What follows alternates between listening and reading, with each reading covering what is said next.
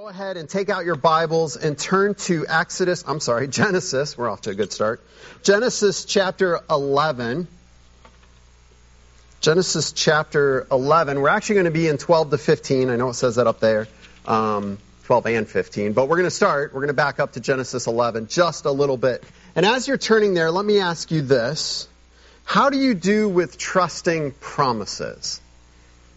You struggle trusting in a promise. And I think a lot of times the answer would be, well, it really depends, right? It depends on who's making the promise. I remember when I was a kid and be out grocery shopping with my mom or go to the mall. I hate shopping. I hated it as a kid. I still hate it as a grown-up. Just don't like it. And my mom, using the famous parenting technique of bribery, would say, hey, we'll stop for ice cream on the way home. And my next question was always, do you promise? Let's get this in writing, Mom. Do you promise? Oh, yeah, sure. We'll stop for ice cream on the way home. And in my memory, this may not be fair. So let me just preface it with that. In my memory, 9 times out of 10, we never actually went for ice cream. Just saying it. My mom might disagree with that. But it just often felt like, but you promised. You promised. How could you not do this? And she'd say, well, something changed. We had to get up. It went later. And I get it. As a grown-up now, I get it. Things change. It's hard, though, sometimes when people break promises to then trust in a promise. And today we're going to be looking at Scripture and a very important promise. And I know as we're going through this passage, there are people here who are struggling with trusting promises in general. Maybe you've had someone break a promise to you in your life. Maybe a friend or a spouse or a parent has broken an important promise to you. Maybe you've broken promises to yourself. And so we come to something that's a promise from Lord God Almighty, and we're kind of like, yeah, well, we'll see. We need to be able to come to the Word and understand who is making the promise, which means then that we can trust the promise explicitly. God's promises never fail. Now, we are going through this sermon series called Focal Point. It is an overview of all of Scripture. We're going from Genesis to Revelation. We're not going through every verse. We're not even going to look at every single passage or even every single book. But we want to get the main storyline of Scripture. And so far we've talked about creation. We've kind of been moving slow. We spent a week in Genesis 1 and 2. And then we spent last week in Genesis 3 and kind of skipped through to chapter 11, which catches us up to where we are. And we talked last week about Adam and Eve's sin, and how it wasn't just as simple as don't do this, and they did it, and oops, they did something they weren't supposed to do. It was much deeper than that. It was an act of rebellion against God. It was a dethroning or an effort at dethroning God or de-godding God. They wanted to put themselves in the Lord's place. They wanted the ability to determine what was right and wrong. And by doing so, they were saying God doesn't have that right. Now, this is important because as we get to the promise today, this is the context that it's in. Sin has entered the world. And we skimmed through some chapters last week. Right away, we see murder, we see hatred, we see chaos spreading and at work in the world. We see death at work in the world, one generation after another. It says, and they died, and they died. And they died, and they died. The Bible makes it very clear that every single person is born a sinner. David writes in the Psalms, Psalm 51 verse 5, surely I was sinful at birth. He doesn't say I was born great and I was pure and this world really wrecked me. He says, no, I was born a sinner. Paul writes in Romans 3:10, there's no one righteous, not even one. And we talked about how we've got to understand that bad news. We've got to understand Genesis chapter 3, because if we can correctly identify the problem, we can correctly see the solution of Jesus Christ. But now as we come to God's promise, we're going to be looking at His promise to this man Abram. You probably know him as Abraham. God changes his name later. But we have to understand that it's in this context of humanity living in rebellion against God. So keep that in your mind as we come to what's going on in Genesis chapter 12. This promise that we're going to look at is also known as a covenant. A covenant is a good biblical word for a promise that is, in their mindset, it wasn't just like my mom saying, I promise we'll go for ice cream. It is a legally binding promise. It's more like a contract. They didn't write out contracts and sign them. They would make a covenant. It was a legally binding promise. And God is going to make a covenant with sinful people who are actively living in rebellion against him. That's amazing. He's going to make a promise. And through this promise, he is going to legally bind himself in a contract to his own people, because that's how important God considers his relationship with us. That's amazing. There's such hope there for people that would say, God cannot love me, God cannot accept me. I want to show you someone that he loved unconditionally, that he chose in spite of this man and how messed up he was, and then he works through him to eventually bring us Jesus Christ, our Savior, through whom God can save us as well. But I'm getting ahead of myself. Before we can look at God's promise, we need to first look at how we try to fix things on our own. We have a lot of kind of misguided notions, misguided plans. For the past about 4 or 5 weeks, I've been working on my car off and on. It's been squealing. Those cars that go down the street and every head turns? I was that car for the past couple months. I wouldn't say I'm handy, I would say I'm cheap. I don't like to pay somebody else to do what I can do on my own. And so I went in, I said, I think it's the brakes. Brake pads were fine, changed out my rotors, they needed changing. Saved myself some money there, doing it myself. That didn't do it, was still squealing. Thought it was a wheel bearing. Now we're getting serious. Changing a wheel bearing is not easy. In fact, I broke something when I was doing it. I'm not even sure the bearing needed to be changed, but it did after I tried. Changed the wheel bearing. It's great. Rides a lot better. It was still squealing like crazy. Found out there was this little metal tab from some old shield or something that had just bent and was contacting something under the car and squealing away. And all I had to do was just bend it a little bit and car's fine. Misguided plans. $400 later, my car's running great and it's not making any noise, and I'm sure somewhere it all needed to be fixed anyway. But it's funny, it's not that funny, but it's funny when it's not your money or time or agony. But don't we all do this in life? We see the messiness of our world, the messiness of our lives, and we're like, I got this. I know where to start. Well, that didn't work, but I got this. And we try something else. So let's set the scene here of Genesis chapter 11. It's been roughly 2,500 years or so. 2,500 years since the fall of Adam and Eve. Roughly. Okay? It's been a long time. Many generations have gone on. We've had the whole flood and the recovery. It's been a long time that sin has been at work in the world. Humanity has increased. Humanity has spread. Sin has also increased and spread as well. And then we come to Genesis chapter 11. And I want to get into Genesis 12, but we've got to understand 11 first.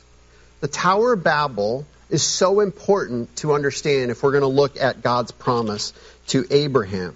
So briefly, I want to do this as quick as possible. Let me read through these first couple of verses here so we understand what's going on. Because this is one of those stories, if you grew up in the church, it's probably like, I've heard about the tower. But I want us to take kind of a grown-up look at this. Genesis chapter 11, verses 1 through 4. Now the whole world had one language and a common speech. As people moved eastward, they found a plain in Shinar, and they settled there. They said to each other, "Come, let's make bricks and bake them thoroughly." They used brick instead of stone and tar for mortar. Then they said, "Come, let us build ourselves a city with a tower that reaches to the heavens, so that we may make a name for ourselves. Otherwise we will be scattered over the face of the whole earth. Now, what's going on here? What's this tower? Archaeologists have found similar sorts of towers. They call them ziggurats. It's probably roughly what this was. But their purpose in culture in general that we found was an act of worship, because in their kind of mindset, the gods were up there somewhere, so the closer we can get to them, the better we can worship.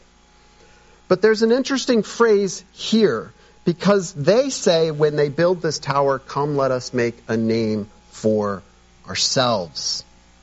They want to build a city to get together so they won't be scattered. They've got this great plan. We're going to fix some of these problems to get everybody together. They want to bring everybody together and work out all the problems, because it'll be great if we could all just be together. And then they want this tower. By saying they want to make a name for themselves, basically what they're saying is we want to be like God.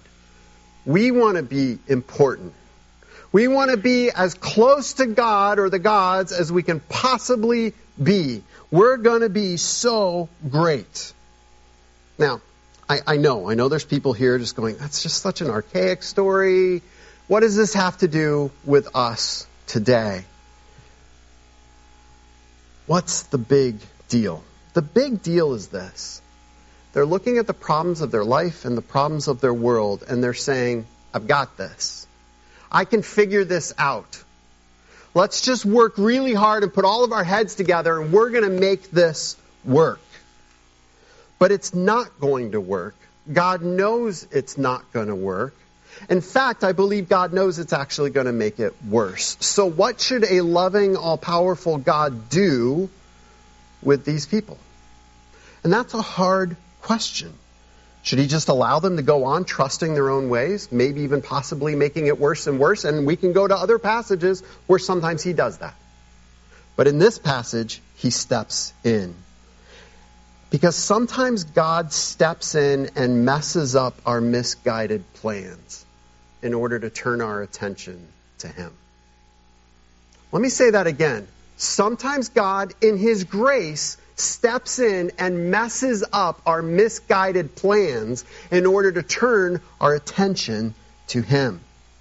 So they have these plans, and what is it that God does? Let me read verses 5 through 9. I'm just going to leave verse 4 up there because I want to come back to it. But the Lord God came down to see the city and the tower the people were building. The Lord said, if as one people speaking the same language they have begun to do this, then nothing they plan will be impossible for them. Come, let us go down and confuse their language, so they will not understand each other. So the Lord scattered them from there over all the earth, and they stopped building the city. That is why it was called Babel, because the Lord confused the language of the whole world. From there the Lord scattered them over the face of the whole earth. What a mean and horrible God. Right? Don't we read a passage like that and go, but these people, they were trying to do something good and their hearts were in the right place. But the Lord knows their plans are not going to be good. And he steps in. And there's a big question. Why would he do that? Is God just mean and nasty and waiting for us to get going the wrong way and doing the wrong thing so he can just smite us? No. It's because God knows that he has something better. God has a better plan than their misguided plans. God has a better plan than our misguided plans. So look back at verse 4 that's up here. Because there's some themes in here you're going to hear again when we get to Abram. What is it that they want? They want to make a name for themselves. Now, in their culture, that meant we want to be important, we want to be powerful, we want to have a sense of purpose in this world. It's kind of all of those things. They want to make a name for themselves. They also want a place to belong. They want to gather together. They don't want to just be scattered and independent of one another. They want that community. Now, are these wrong things? Do we want to feel important? Do we want to feel like our lives have purpose and meaning? I hope we would all say absolutely. Do we feel at times disconnected from other people and we want to see those things reconnected and rejoined together and have a true sense of community? I think if we're honest with ourselves, yes, we do. Maybe not some people, but in general, we want to feel that connection. Now let's turn to Genesis chapter 12 and see how God's promise to Abram comes right after what happens in Babel. Genesis chapter 12, verses 1 through 3. God has a greater promise. They were trying to do things on their own, but God has a greater promise. This promise that God makes to this man Abram, again, later changes his name to Abraham, is a promise that still applies to us today. In fact, I would say this is arguably the second most important promise in all of Scripture. And it could be argued that it's the most important promise because what I would consider the most important promise is actually part of this one. That's how important this passage is. This passage sets up the entirety of the rest of the Old Testament and the New Testament. All of it comes from God's promise to Abram in this passage. My whole point in teaching this sermon series, focal point, is to help you get the big picture of the Bible. So that when you read things, study things, learn Bible lessons, or maybe Bible stories that you've learned from a kid, I want you to be able to put those things together and go, no way, these things actually form one great plan, one great story. And this passage is so crucial to understanding God's plan and the story of what He's doing throughout history. So let's look at this important promise. Starting at Genesis chapter 12, verse 1. The Lord had said to Abram, go from your country, your people, and your father's household to the land I will show you. I will make you into a great nation, and I will bless you. I will make your name great, and you will be a blessing. I will bless those who bless you, and whoever curses you I will curse, and all peoples on earth will be blessed through you. Now, let's start with verse 1. You know, when the Bible introduces somebody in Scripture, especially somebody as important as Abraham, it's important to ask, what do we know about this person? And a lot of times, like Noah, when you look at Noah and the flood, it says Noah was a righteous man. When you get to somebody else, it might talk about their lineage and where they came from, and they lived a great life, and God chose to work through them. Abraham's really interesting. Because if I'm not going to read it, but if you look back at 27 to 32 of chapter 11, here's really the two main things we know about Abram. Number one is he has a wife, Sarai, that cannot have children. He can't have kids. Number two, he lives in this place called Haran. That's really it. The Bible doesn't talk about Abraham being a great guy. Doesn't say he wasn't a great guy. The Bible doesn't say that he was righteous. Doesn't say he wasn't. Doesn't even say that he believes in God. Now, this is fascinating because it's important to look at Scripture and say, what is Scripture? What is God emphasizing? And in this passage, God is not emphasizing how great Abraham is. So when we look at this powerful plan and this promise that God brings and He comes to Abraham, it's not because Abraham is so special. And the language of the promise is all about putting God first, not Abram. God says, I will bless you. I will do this. I have this plan. The promise is based on who God is, not on who Abraham is. This is such an important theme throughout Scripture. The solution to our problem, our sin problem, and ultimately the solution to all the problems in the world is not ultimately about our actions, but about God's action. God takes the initiative. So often our actions are like the Tower of Babel. Well-intentioned. We really mean it. We're really sincere. But we leave God out of the picture. And God steps in and grabs a hold of us and says, this is actually all about me. So let's pay attention to what God is teaching us in this passage. Let's look at the promise in verses 2 and 3. What are some of the things God promises to Abram? In verse 2 he says, I will make you into a great nation. I read that and I think, I'm going to gather together a people, or from Abraham, I'm going to make a people group that's going to be gathered together. What did the people in Babel want? Let's gather together and make a great city. And God comes to Abraham and he promises him the same thing. But wait, there's more. He also says, I will make your name great. It's the exact phrase that the people building the tower used. What's so fascinating about that is that God knows when we seek after our own things in our own way, and we seek after solving our own problems in our own way, or when we think we're going to solve all the world's problems in our own way, it's not going to work. The other really interesting thing is that at the heart of all sin is that we're substituting something for God. Anything. Our own desires, our own preferences, whatever it is, we're substituting something for the great things that God has for us. God knows our ultimate wants and needs way more than we do. And He knows that He is the source of meeting those wants and needs. And God promises this man Abraham that he will be the beginning of a nation of people. And that nation of people is the Jewish nation, Israel. They will be the focal point of the entirety of the rest of the Old Testament. And it all comes from this promise right there. He promises him, I will make you a great nation. He says, I will bless you. This is about having a relationship between Abraham and God. He says, I will make your name great. They're going to have purpose and importance because of God's relationship with them. And then in verse 3, he says, I will bless those who bless you, and whoever curses you, I will curse. He says, I'm going to watch out for you. I'm going to protect you.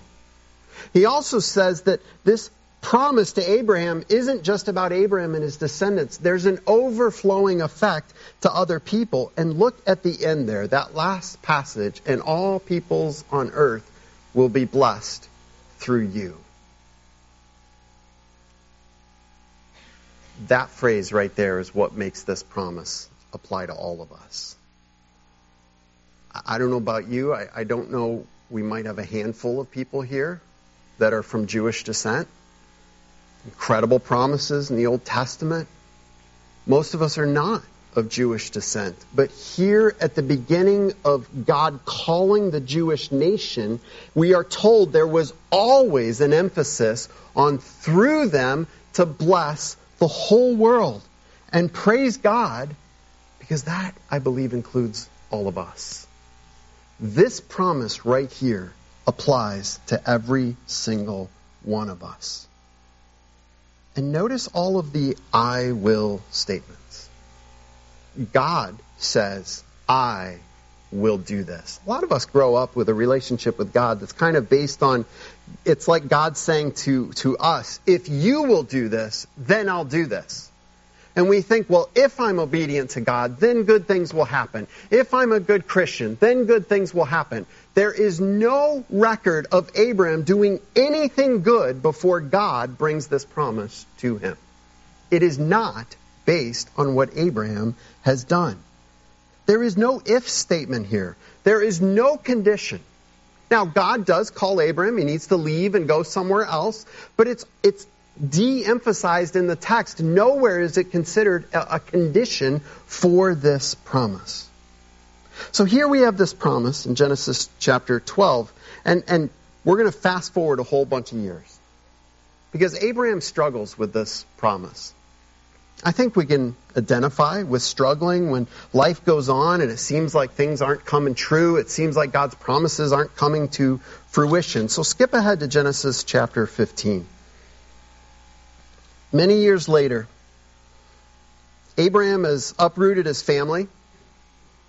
He's gone to this place that God showed him, this promised land, the land of Canaan. And he lives there, but he lives there kind of as a spectator. He doesn't own land. He has no permanent dwelling place. And he has no children.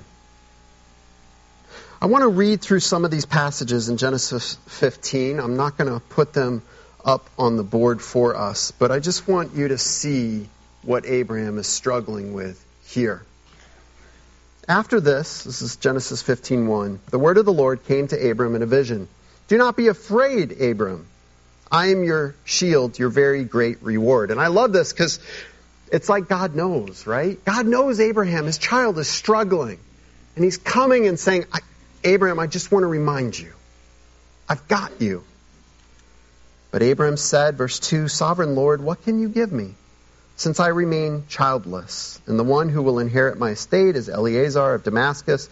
And Abraham said, You have given me no children, so a servant in my household will be my heir.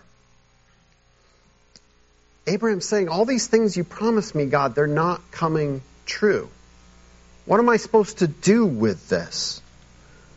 He goes on, verse 4, Then the word of the Lord came to him, This man will not be your heir, but a son who is your own flesh and blood will be your heir. He took him outside and said, Look up at the sky and count the stars, if indeed you can count them. Then he said to him, So shall your offspring be. God tells this man who's unable to have children, look at the stars. The descendants that are going to come from you are greater in number than the stars. No one will be able to count them. He's encouraging Abraham. And in verse 6 it says, Abraham believed the Lord, and he credited it to him as righteousness. Man, I could spend a whole sermon just on that one verse, and we'll talk about it more later. But I love this. Abraham trusts God. And that's what makes him considered righteous. He says, okay, God, I'm going to believe in your promises.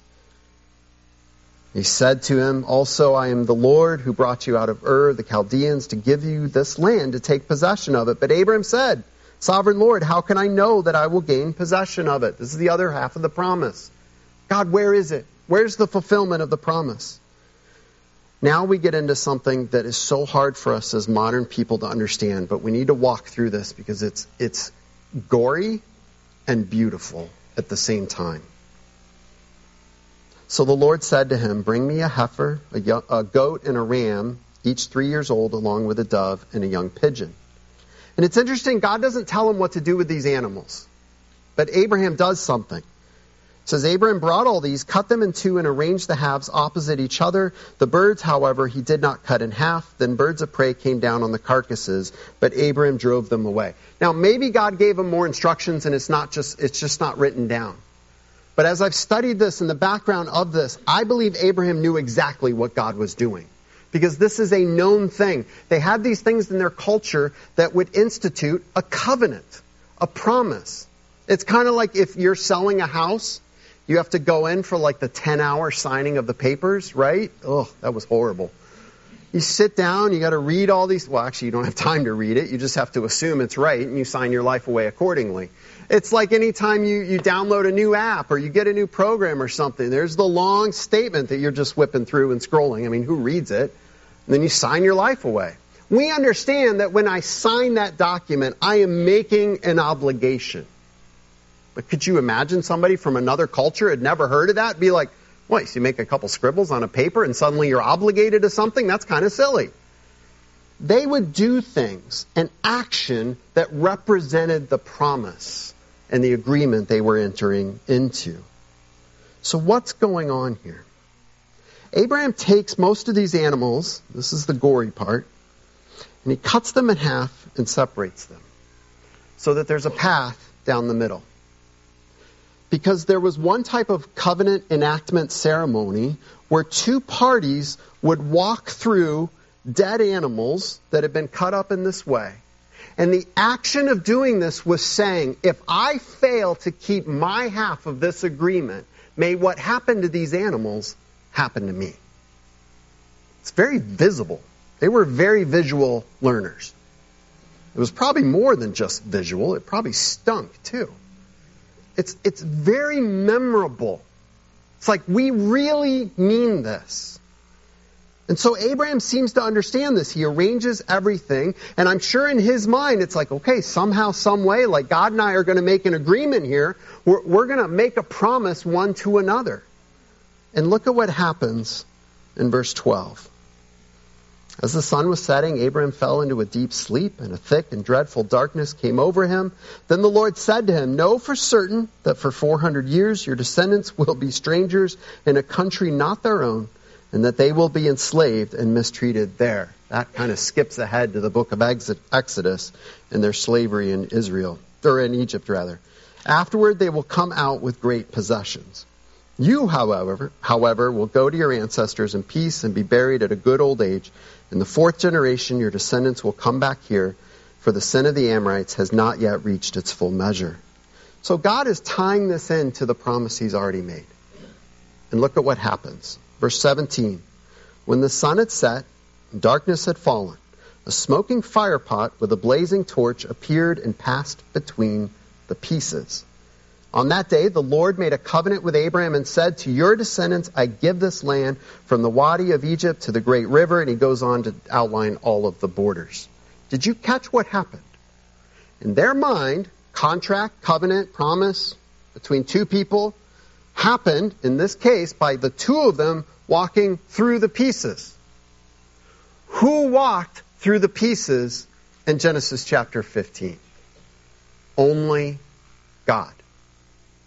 This smoke and this fire are used throughout Scripture as the presence of the Lord. God walks through the pieces and he makes a covenant to Abraham saying, "I am promising you this. I am binding myself to my promise. I will do this for you." And God says, if I fail to do this, may what happened to these animals happen to me. Who is Abraham? He's nobody. He's nobody important. He's not an incredibly righteous guy. In fact, next week we'll look at some of the crazy choices he makes in his life. He's not always incredibly bright or intelligent. Lies about his wife, says she's his sister, things go poorly, hilarity ensues. He's not a great person at times. And when we come to Scripture, should we not praise God that he upholds promises to people that are unworthy? I may not know all of you, and you may not know me, but I know this: none of us are worthy. But we have a promise-making, promise-keeping God who has a great track record of making and keeping promises to unworthy people. And God says that this covenant promise is based solely on him and his plan and his purpose. Throughout the Old Testament, this promise will be called into question. If you know anything of Bible stories, you know that God's people were not always faithful. Things did not always go well between them and the Lord, and constantly they're saying, "God, where is it? Where's the promise?" And constantly God reminds them, "I will rescue you for my own sake," because he made a promise to them. If we fast forward to the New Testament, there's a very interesting passage in Matthew chapter 1. Matthew will start the beginning of his book, his gospel, by introducing us to Jesus Christ, but he introduces him in a very interesting way. Matthew 1:1-2 says this is the genealogy, that's sort of the descendants, the lineage, the genealogy of Jesus, the family from whom Jesus came. The Messiah, the son of David, the son of Abraham. And then he begins the genealogy. And who does he begin it with? Abraham, father of Isaac. Why does it matter that Jesus Christ, the Savior of the world, comes as a descendant of Abraham? Because God promised one day through Abraham, all peoples on the earth would be blessed. The gospel of Jesus Christ was promised in advance to Abraham that one day God would find a way to gather his people. One day, all those things that we search for, that we try to find in our own way, God says, "I know what you need more than you know, and I am going to bless you, and I have a plan and a purpose." And that plan goes all the way to Jesus Christ. He is God's plan and God's purpose. Jesus Christ is the ultimate fulfillment of the promise that God made to Abraham. In Genesis chapter 11, they're trying to fix things on their own. And God comes to these sinful, messed up people, just like us, and He makes a promise. He makes a promise to have a relationship with sinful people. He makes a promise to bless them and care for them and provide for them. He makes a promise to gather those people together, to belong together. And ultimately, He makes a promise that through those people, He's going to reach the whole world. Friends, if you're a Christian today, if you're part of the church, this church or any other church, you're still living out that promise.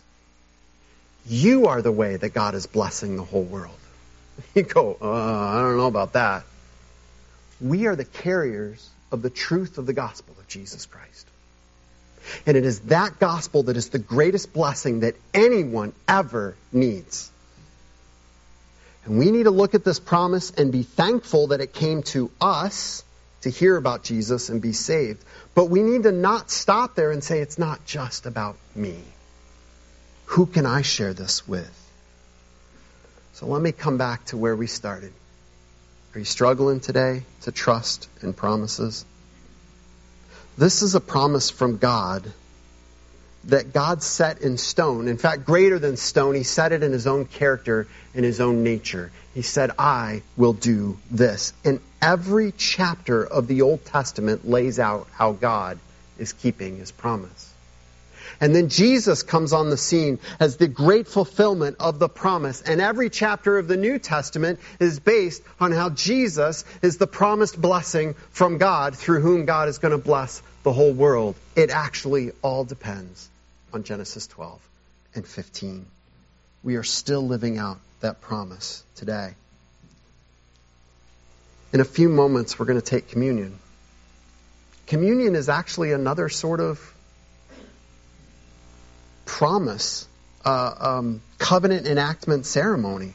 It's a remembrance, unlike what it was before, where it was enacting that. We're remembering something that was enacted. In Jeremiah chapter 31, the prophet Jeremiah comes to the Israelites who are just struggling. And he says, one day there will be a new covenant. And when Jesus gathered for the Last Supper with His disciples, we are told that He says to them, this is a new covenant. We have a new relationship with God through His Son, Jesus Christ. And it didn't depend on what we did. It didn't depend on how great we were or how much we deserved it. It depends on the life and the death and the resurrection of Jesus Christ. That is our new promise, our new relationship with God through His Son, Jesus Christ. And God always keeps His promises. Let's pray. Heavenly Father, we struggle. We struggle as people who often don't keep our own promises. We struggle with the results of other people breaking their promises to us.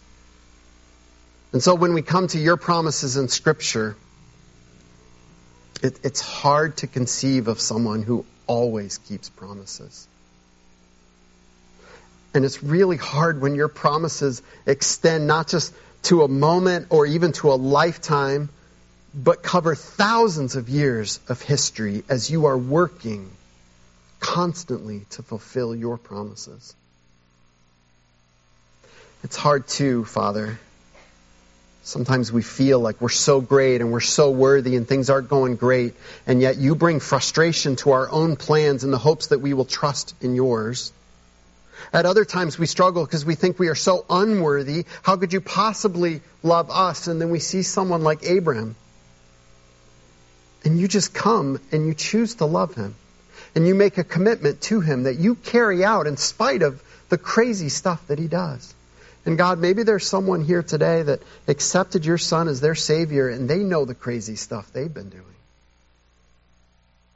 I want them to hear today, Father, and I think You do too, that You have made a promise through Your Son, Jesus Christ, to love them, to care for them, to erase the penalty of their sins through the death and resurrection of Jesus. I pray, Father, that promise would cut through the doubts and the struggles. And I pray as the people of the church that we would live out this promise and present it to others, that they could see in us that we are trusting you and your work in this world in spite of all the craziness. And Father, that we would be quick to tell them about Jesus Christ, the greatest promise ever made. And as we move to communion, I pray that you would challenge us with these things, remind us of these things, help them to be the overflow of our heart, not just in this moment, but as we go from this place as well. Pray this in your name. Amen.